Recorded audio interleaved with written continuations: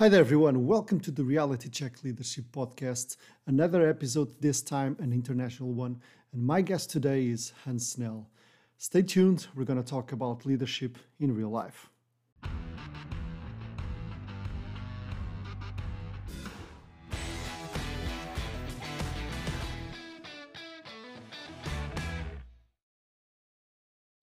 Hi, Hans. Welcome to the Reality Check Leadership Podcast. It's a pleasure to have you here today. How are you, my friend? Well, I'm good. Well, thank you, Luis, for having me here. It's my pleasure. Um, yeah, I'm good. I'm good, actually. Let's say Christmas, holidays, everything is over now. And we're Yeah, starting a fresh new year with fresh new ideas and fresh new things that we can do. exactly. So looking forward for the challenges of 2021 Cool. with everything that comes with it. So So, thanks. Hans, I would like to ask you and start with asking you to share a little bit about you. Of course, we know each other, so we've been former colleagues, and now I would gladly say that we've been friends. And tell us a bit about your life and what do you value the most in your life. Well, let's say I'm Hans Snel, living in the Netherlands Mm-hmm. for 51 years. I like to travel around, but basically, this is one of the best places that I would like to live. I'm value, and I'm a family man, and I value my family as one of the highest things as there. From a professional perspective, yeah, I'm a guy that grows throughout my life, from Mm-hmm. being a technician towards basically leading up to management leadership. And yeah, as let's say my interest grows, my character grows as well.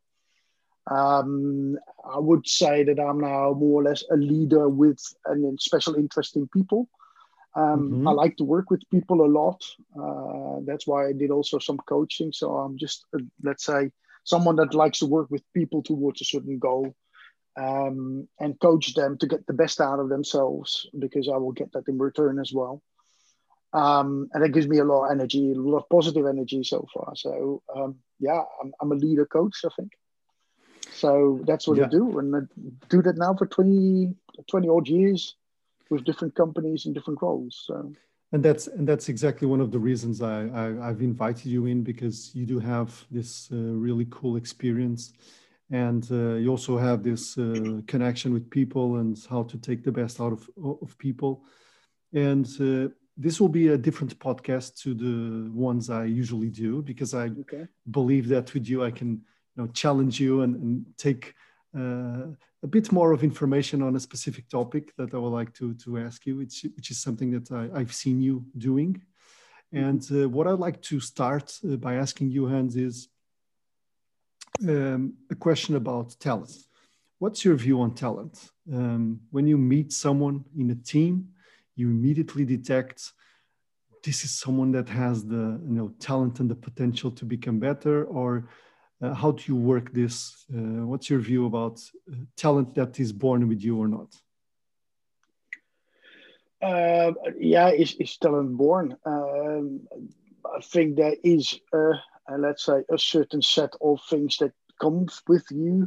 Mm-hmm. Although I believe that, let's say, as your personality is shaped throughout your life, also talent is shaped throughout your life.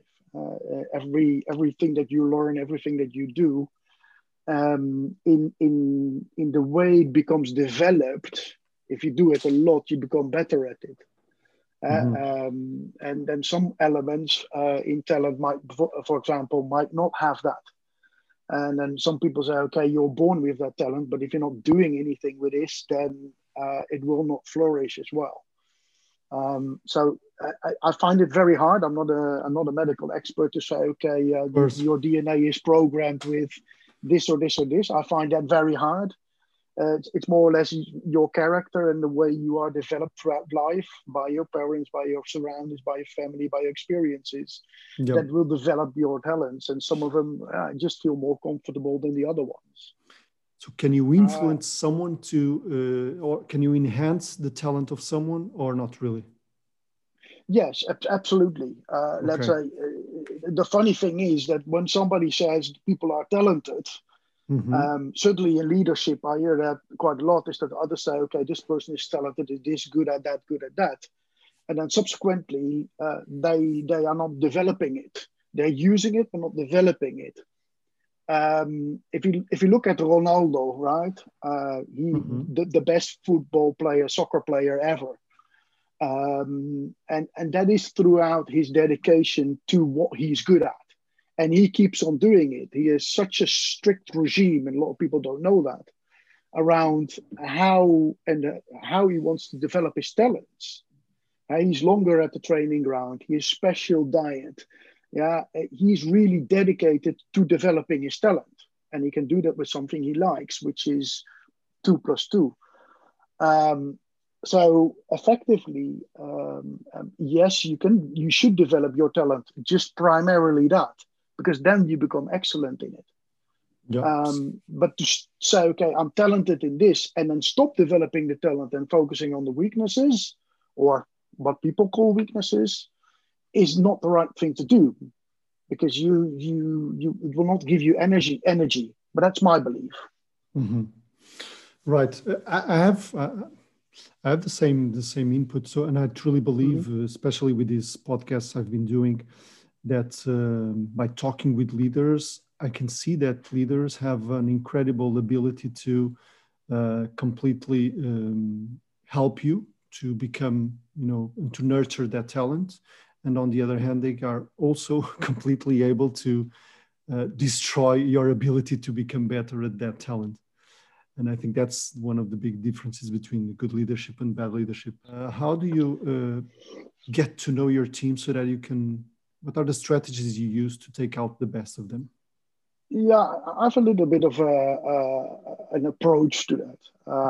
Because let's say somewhere down the line, it's my own experiences of bad leadership and good leadership, where I just assembled, let's say, this interest in how to develop people into an approach to, when I get a team, how do you start with that? And because basically what you see is that when you want to have an engaged team, you need to focus on you need to get them involved.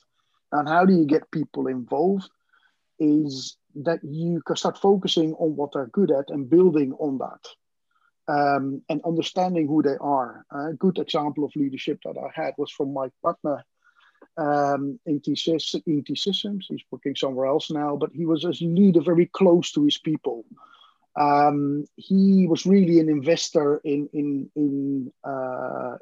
his team, which means you give them ownership and let them do what they need to do, but based on what they're good at. So in practice, what I do when I get a team is basically I have some type of a layered approach, because first of all, I invest in understanding each and every person. And I do that, start off that with getting to know each other, right? So it's like you talk to the individual, and that doesn't matter for me whether I'm VP or I'm manager, or I want to talk to all the people. I understand basically the individual. What is life for them? What is work for them? What are their passions? What are their dreams? And the interesting thing about that is that you start understanding quite often from their passion what their real talents are, because talents expose themselves quite often in things you do in your free time. Do you remember any example? Can you share an example? A talent basically that I've seen is when, and that sounds funny, but I met an older guy in, let's say, in the team that I managed and led. And when I start building, he was quite older, so his further passion was basically going retirement. And I basically understand, okay, what are you going to do when you retire? What is it that you want to do? What do you do over the years? And what comes about is this guy wants to sit down with his friends, talk, build connections to others. He really wants to be involved with his children and everything. He's a family man. Now, I had a team with very young people with him there. So basically what you do is he really wanted to this to keep that all together. And then effectively, I brought him in the role to be, let's say, the father or the let's say we call it the Parinha of the group, right? So where he basically uses his talents to connect to people, to work with people, to bring a bit of harmony in, to be the guy that you can go to for, let's say, mental assistance. He was there. He might then not always be the most effective person, but he sits there in the middle, keeps it all together in the team. That's one talent. Cool. You can also see that some of these people that like skating or mountain biking, they're always out for adventures. They always want to try stuff. Yeah, which means that if you use those people, the advantage is that they are quite willing to learn, and they learn in high speed. They want to consistently look for That's something. really cool. I never thought about that. Makes sense. So if you look at how people live their hobbies, their things, you learn more about them, what they're good at, and actually can translate that into things that you do in work. Into the business, into the daily business. Yeah, because the tasks that you will give them more or less will go through the same cycle. If I have somebody that does a lot of, wants to travel a lot, discover a lot, all that stuff, you're not putting them on jobs that are, let's say, doing rinse and repeat every day. Right. That will not work.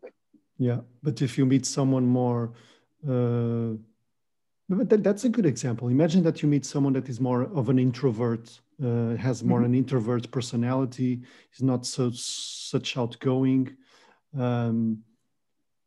What would you focus in helping this person to become a little bit more communicative and less introvert, or would you use that strength on your behalf, on the behalf of the team? The thing is, don't try and make them extrovert when they're introvert. Cool. You want to look at what things are benefiting them and use that as a strength. So they are introvert for a reason. Either they've grown up, or they are shy, or they are afraid that they get harmed. You need to understand then the second level, that's the level deeper, where you really understand saying, okay, what drives them? What are the drivers? And when I go to the drivers in that second level, then I go to, let's say, strength-based management. And that's something that I learned from, let's say, it's a book from Tom Rath. It's a method from Gallup that is set up to discover basically your talents. It's a method. There are many more of them. But this one is really and by interest, last week I met somebody who uses exactly the same principle on that. So for us, it becomes really, really easy to communicate. But what it does there is basically, it's a test, right? It's a test, and I by any chance have it here. It's a test that basically you go through, and it'll give you an indication of, let's say, the 5 top talents that you have. Okay. And that gives you some type of a guidance around what you can do best and how you do things best. Because people feel when you talk to them, they feel they need to do everything well, but you cannot do everything well. You need to do well what you're good at, what your strength is. So in that second layer, if you have introvert people, you're going to look and, okay, what are they really good at? And it can be that you have somebody. I have, for example, somebody that had, when I was doing, let's say, the whole cybersecurity division, that guy was really introvert. And when we did the strength finder, we learned that he has some type of, I called him the librarian. The strength of this guy, he was able to memorize. He wrote everything down, and nobody understood why he wrote everything down. And then somewhere down the line, he was able to memorize it. Now imagine you do an audit, right, on 150 controls that we do in security. That's an immense amount of data. This guy was capable of 2 years later opening up the bucket in his head, basically put out the data and exactly describe what was there. He was introvert, but we used him during the audits, and he was happy. He was insanely happy in what he could do because that is what he could do, memorize and put it out. The guy in this now has written 2 other books. Okay. So it's like all these stories, things that all come together. But and that's basically his strength. Isn't that something completely different to what normal businesses do? Because, for example, a performance management cycle, right, of a company. In a performance management cycle, you have a leader or a manager, whatever. And one thing that manager does is to highlight your points of improvement, which they don't want to call weaknesses, but normally they are weaknesses or points of improvement. That means that the focus of that person during that next cycle will be on improving a weakness. People don't improve strengths, right? No. By norm.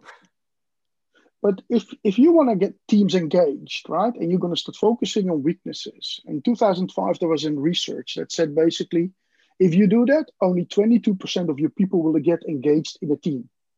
22%. So it doesn't work. Because you're always focusing on the negative thing, right? It's just like continue. Do you want me to tell you what you're not good at, or do you want me to tell you what you're good at and let's work on how you improve that? So in my management reviews with my team, it has always been that you look at what are your top 5 strengths and what will you do to keep on practicing them so that you get even better at it. So you start excelling in what you do, because the things that you like to do are related to your strengths and not to your weaknesses. Although I've never been motivated by the fact that when I need to improve something, why? Some things you have to improve because it works for you, then you understand that. But is it effective? Have you got that experience? You know, I've been on that side, and I've worked a lot on trying to support people to improve points that I believe they should improve. I never had the approach of looking into the strengths and just looking into those strengths and enhancing them and making sure that they continue to practice them. I tend to look as history, as I was taught, as I was learned, whatever, but I tend to look to, let's imagine, I'm going to give an example. I clearly see someone that has incredible programming capabilities, right? This guy is really a good programmer, but he has difficulties in sharing the reason why he does things verbally. He has difficulties in communicating the ideas and in communicating why he did that like that, either in writing, either in communicating. And my first thought is, look, if you are able to convene your message on why you did that in a different way, you'll probably be better understood, you'll be better perceived, and people will even respect you more because they'll understand better your work. Yeah. So, it's difficult just to tell him, continue on programming because you're really good at, that's what you continue to push. But at the same time, I know he can be better by balancing a different behavior or a different competence. Or behavior, but he needs to do it himself. And he only will do that himself when he wants to do it. Correct. Right? So when he wants to do it. And that's but on your approach, you also mentioned those improvement points? I point out to people what not works for them in my eyes. Right? Because it's my observation. Your observation might be different than anybody else. And they need to think about it. And that's basically next, let's say the second level in the way I look at it. And I got that from Lloyd Chapman, that's a coach in South Africa. He also, what he does really well is focusing on how people learn. How do people learn? If you tell somebody to improve something, the question is, does he learn from it or not? Because people learn in different ways. If I understand people, their strengths, and I want to understand how they learn, because you can learn either by having the content visual, auditive, verbally, physical, social, And there's a few factors where you learn, but then that's the way you take it, and then the way you process it.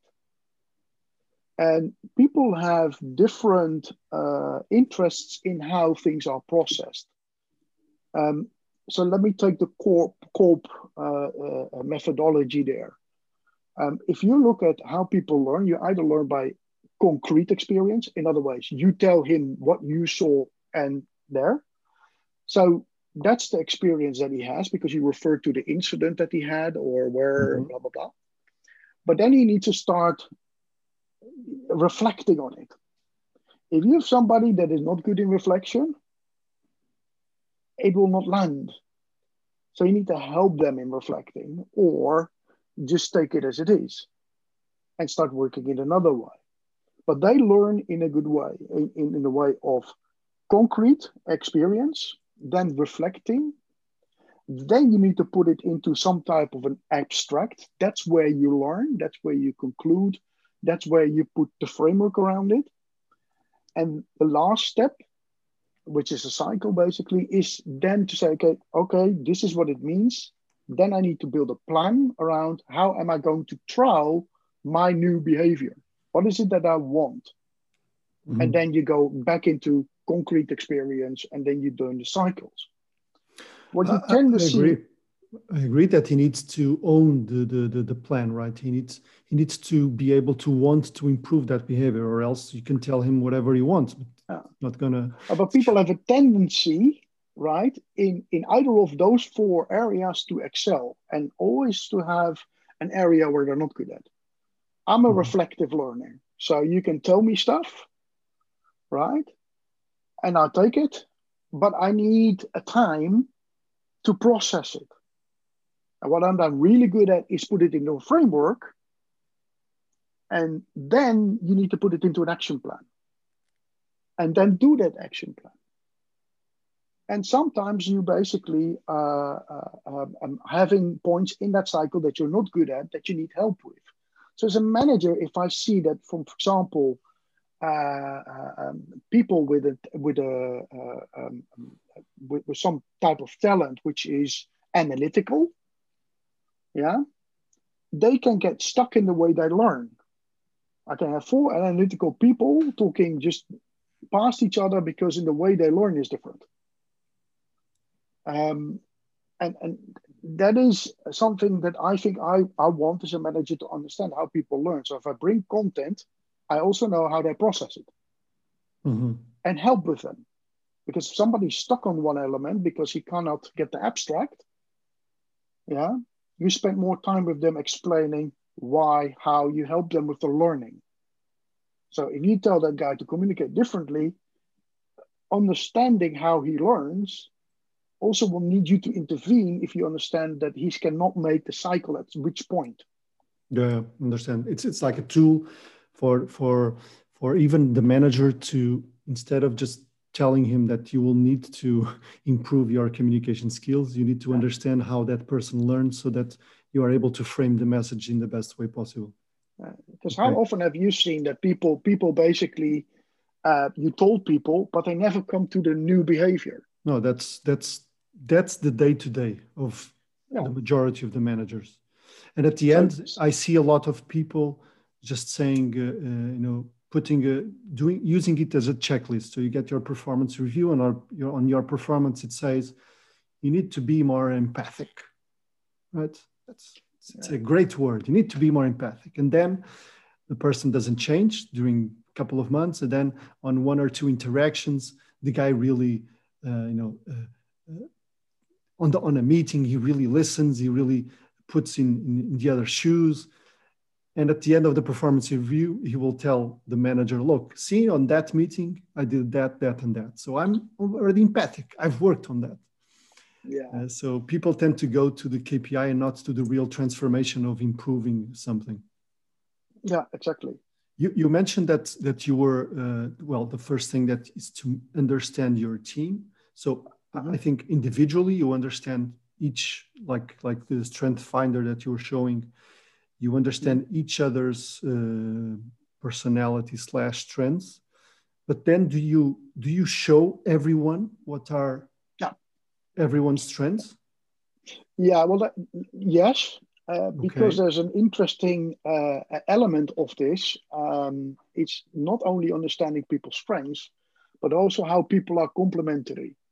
So Okay. what I did basically when I do an exercise with that whole team, I put a whole, let's say, the whole thing on a large amount of flip over charts against the Yeah. board, and you make a huge table for it, so people can see each other's strengths. Because in the way, for example, let's say I have 5 strengths. I'm strategic. I do individualization, which is coaching type of role. I'm an arranger. I can get things done. I just put things together. I'm a relator. So I can Mm-hmm. also relate a lot of things together. And I can adapt a lot, which means these are my 5 strengths, right? So Right. if you have people, makes me complementary to other people. So people that, let's say, I have a tendency to, let's say, be very strategic in the way I approach things, but I like to work with people who do things. These people, these roles can be complementary to each other. These Mm-hmm. strengths can be. So if I do a task, I do a task with somebody who has a complementary strength to me. That can help me do things. So you look at the task that needs to be done, you select the people that need to be done based on their strengths. So how can someone help another? You can see that these analytical people, with people with analytic strength, I had a whole team of these people somehow. You need to have somebody with the strength to say, okay, now guys, now we need to take a decision. Exactly. Now we need to Yeah. stop So focusing decision on. making. Yeah. So you need to take a decision now. Okay? Otherwise, we keep on going in an analysis paralysis. Right. That's not necessarily always the truth. That's why the learning part is there, because you also need to build a plan. So, okay, how we talked about it now enough. Now we build a plan. How do we continue now? Then what do we need? So you look at the strengths and you compose them to a certain task. What's cool when you mentioned that everyone knows what are each other's strengths is that in I don't know how long is that session, or is it a full day or whatever, but Yeah. it means that quickly you will have a set of people that I can imagine if you are setting up a new team that didn't know each other, and suddenly they start to know each other and they start to relate. Yeah. Oh, this is you, and that brings empathy, and that brings an understanding of each one another, right? And that's and not incredible only in that, a. people start reflecting on this. And what Yes. you tend to see as a leader is that some people are doing roles that are not complementary to their strengths. And you see that they get unhappy. Right. Right. People are not content when they do something they don't like. So if you see them doing roles and you start seeing, okay, well, why are you doing this role? What makes you do this? Because it doesn't lie in what you're good at. So I've rearranged stuff in a team so it connects more to the strengths of people. So they like to work. The energy level gets up. Because I So like to do an it. activity, for example, that would be cumbersome, difficult, and etc. You would put someone that would have more resilience, for example. Yeah. Well, let's say that depends on what the task needs. Right. If it's to get a project for let's say improving a customer and a customer success, then you need to understand basically somebody who is a problem solver, right? So somebody that likes to solve puzzles. Mm-hmm. You need to have somebody that has a strategy, because you need to say, okay, how am I going to make this customer better? Yeah, so you take that talent. You might need, depending on what you have, face somebody with an analytical strength. Yeah. Or if you need a lot of communication, publicity, I would like to have somebody with a woof strength. Yeah, somebody that connects to people a lot and that likes to get everybody, let's say, get the engagement running, so the customer basically gets more the feeling, hey, they're engaging with me, they want to learn to know Mm-hmm. me. Yeah, they're really working on improving my situation. Well, these are quite often, they can be superficial context, or you need to have somebody that goes into the deep. It just depends on the task, which strengths you need. But you Right. compose your team to the task. What's the after one of those sessions where everyone interacts and knows what are each other's strengths, what's the feedback your team gives you? It's always positive. People find it incredibly difficult to understand what they're good at. So, what are their competences? What are they? What do they like? Really? What are their strengths? Just ask a random person, and they will name you one or two things, perhaps. But people always take a deep breath and saying, "Okay, well," then in the back of their mind processing it. What are their strengths? So the feedback usually is like, or the feedback is, no, that's not right. And that's an interesting way. That's not right. Oh, that's not right. And then, but then the interesting. That's a good conversation. No, that's really likely, because when you do also the learning styles with it, I had that once with somebody that said, "No, that's right, isn't right." And he said, and basically he was a reflective learner. The next day he comes to me, he says, "Well, I think it was right." Because he get it all. It's like, this cannot be true. This does not fit my current frame of reference. Right. It conflicts with that, because he thought he is a good this or good that or good that. And then he starts thinking about it, saying, well, it might be. Maybe. Yeah. And then the next day he sleeps over it. So what I do with him, for example, when he needs to make decisions, I tell him, sleep over it. Just sleep over it. I don't want you to take a decision right now. I want it tomorrow morning. Right. Yeah, it makes sense. Ask it now, I get a low quality decision. So Hans, what happens? So you have that session. What happens? That cannot be just a one shot, right? So what happens 3 months along the way, and 6 months? Do you get back to the strengths? Do you discuss those with the teams on a regular basis? Now, there's two ways that I like to do that. And it is first that I want people in their objectives to work on it, let's say, consistently. Okay. That's one thing. The second part that I do, once this all is done, I move into a methodology. I don't want to call it methodology, but there's some fantastic work Liz Wiseman has done around leadership. I'm not sure whether you've seen this, but it's called multipliers. Basically, I'm a big fan of that work. It basically shows how, as a leader, you can work into multiplying behavior or diminishing behavior as a leader. And I like to work actively for myself as a multiplier with people, which means that I like to invest in people. I give them their own ownership, their own stuff, and make sure it's done. What you see me happen also do a lot is having the debates with people, so that people can bring their own views, their own businesses, and they have to talk, right? So with that, I know strengths learning how they talk. So I give them an opportunity also to speak, and I will challenge people. I'm a big fan of challenging people, pulling the elastic. I know. Putting the bar. Yeah, I'm a fan of that, because people can do so much. People are so talented and gifted that some people just say, yeah, well, this is what I could do. I think you can do more. Always you can do more. You can always surprise yourself. The question is, do you want to? Yep. Are you able to do whatever you need to do to get to that level? Well, let's say everybody is able to, but you need to be able to accept, when you're able to fly, that you can fall. You can fall flat on your face, you stand up and you walk again and you try again. Exactly. Right? You can do it by yourself or you can do it in a team. I like to stretch people, and that's the thing. So, and there's two other elements of that way of working in the multiplier way. It's absolutely fantastic.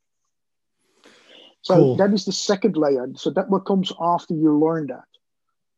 and then it's just really like the challenge is how to maintain it and keep up the, let's say, the momentum. And do those trends can evolve along the way? Yeah. You can get more, Yeah. or you can be better at this one. And if you do the Well, test today, or if you do the test in 2 years.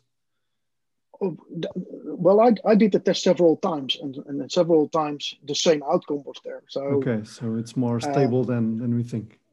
It might change, but it will not change from one day to another. If you start doing a role and suddenly it comes back to the earlier question you said around, are they born or not? It might be a super talent that you might not develop. Yeah. So true. if I do the test now, if I understand now what your talents are, it might not necessarily be fully developed. That's why I want to understand people's lives. How do you do it? What do you do? What do you love to do? What are your hobbies? What gives you positive energy? Yeah, because you might discover talents that they've never discovered themselves. And we could continue all day long, I'm quite sure, but I don't want to leave you without asking you a question. It's more an advice for future leaders, for people that want to go into this road of leading people. What would be your one or two, pieces of advice so that they can do better or do well in their future? I think leaders should invest more into people. I too many times see leaders coming in saying, "Hi, I am John, and I'm your manager right now." They ask you, "What do you want to do?" And then it stops. I think you need to understand your team, let them do what they like to do, orchestrate that a lot, and then you always have an engaged team. So far, I've challenged my teams, I've worked with my teams, but they always are positive around what happened. And I think as a leader, you should invest more time in understanding the teams than that they're currently doing.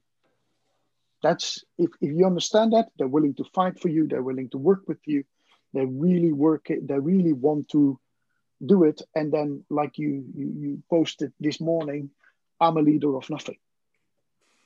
Exactly. I'm a leader of nothing. And thank you so much for your generosity and time, for having shared with us your approach to how to gather a team and how to motivate and drive a team. And I wish you all the success. And we'll see each other definitely in the next coming days or months. Thank you, Luis, Stay safe, for having me here. My pleasure. Thank you. Bye. Bye.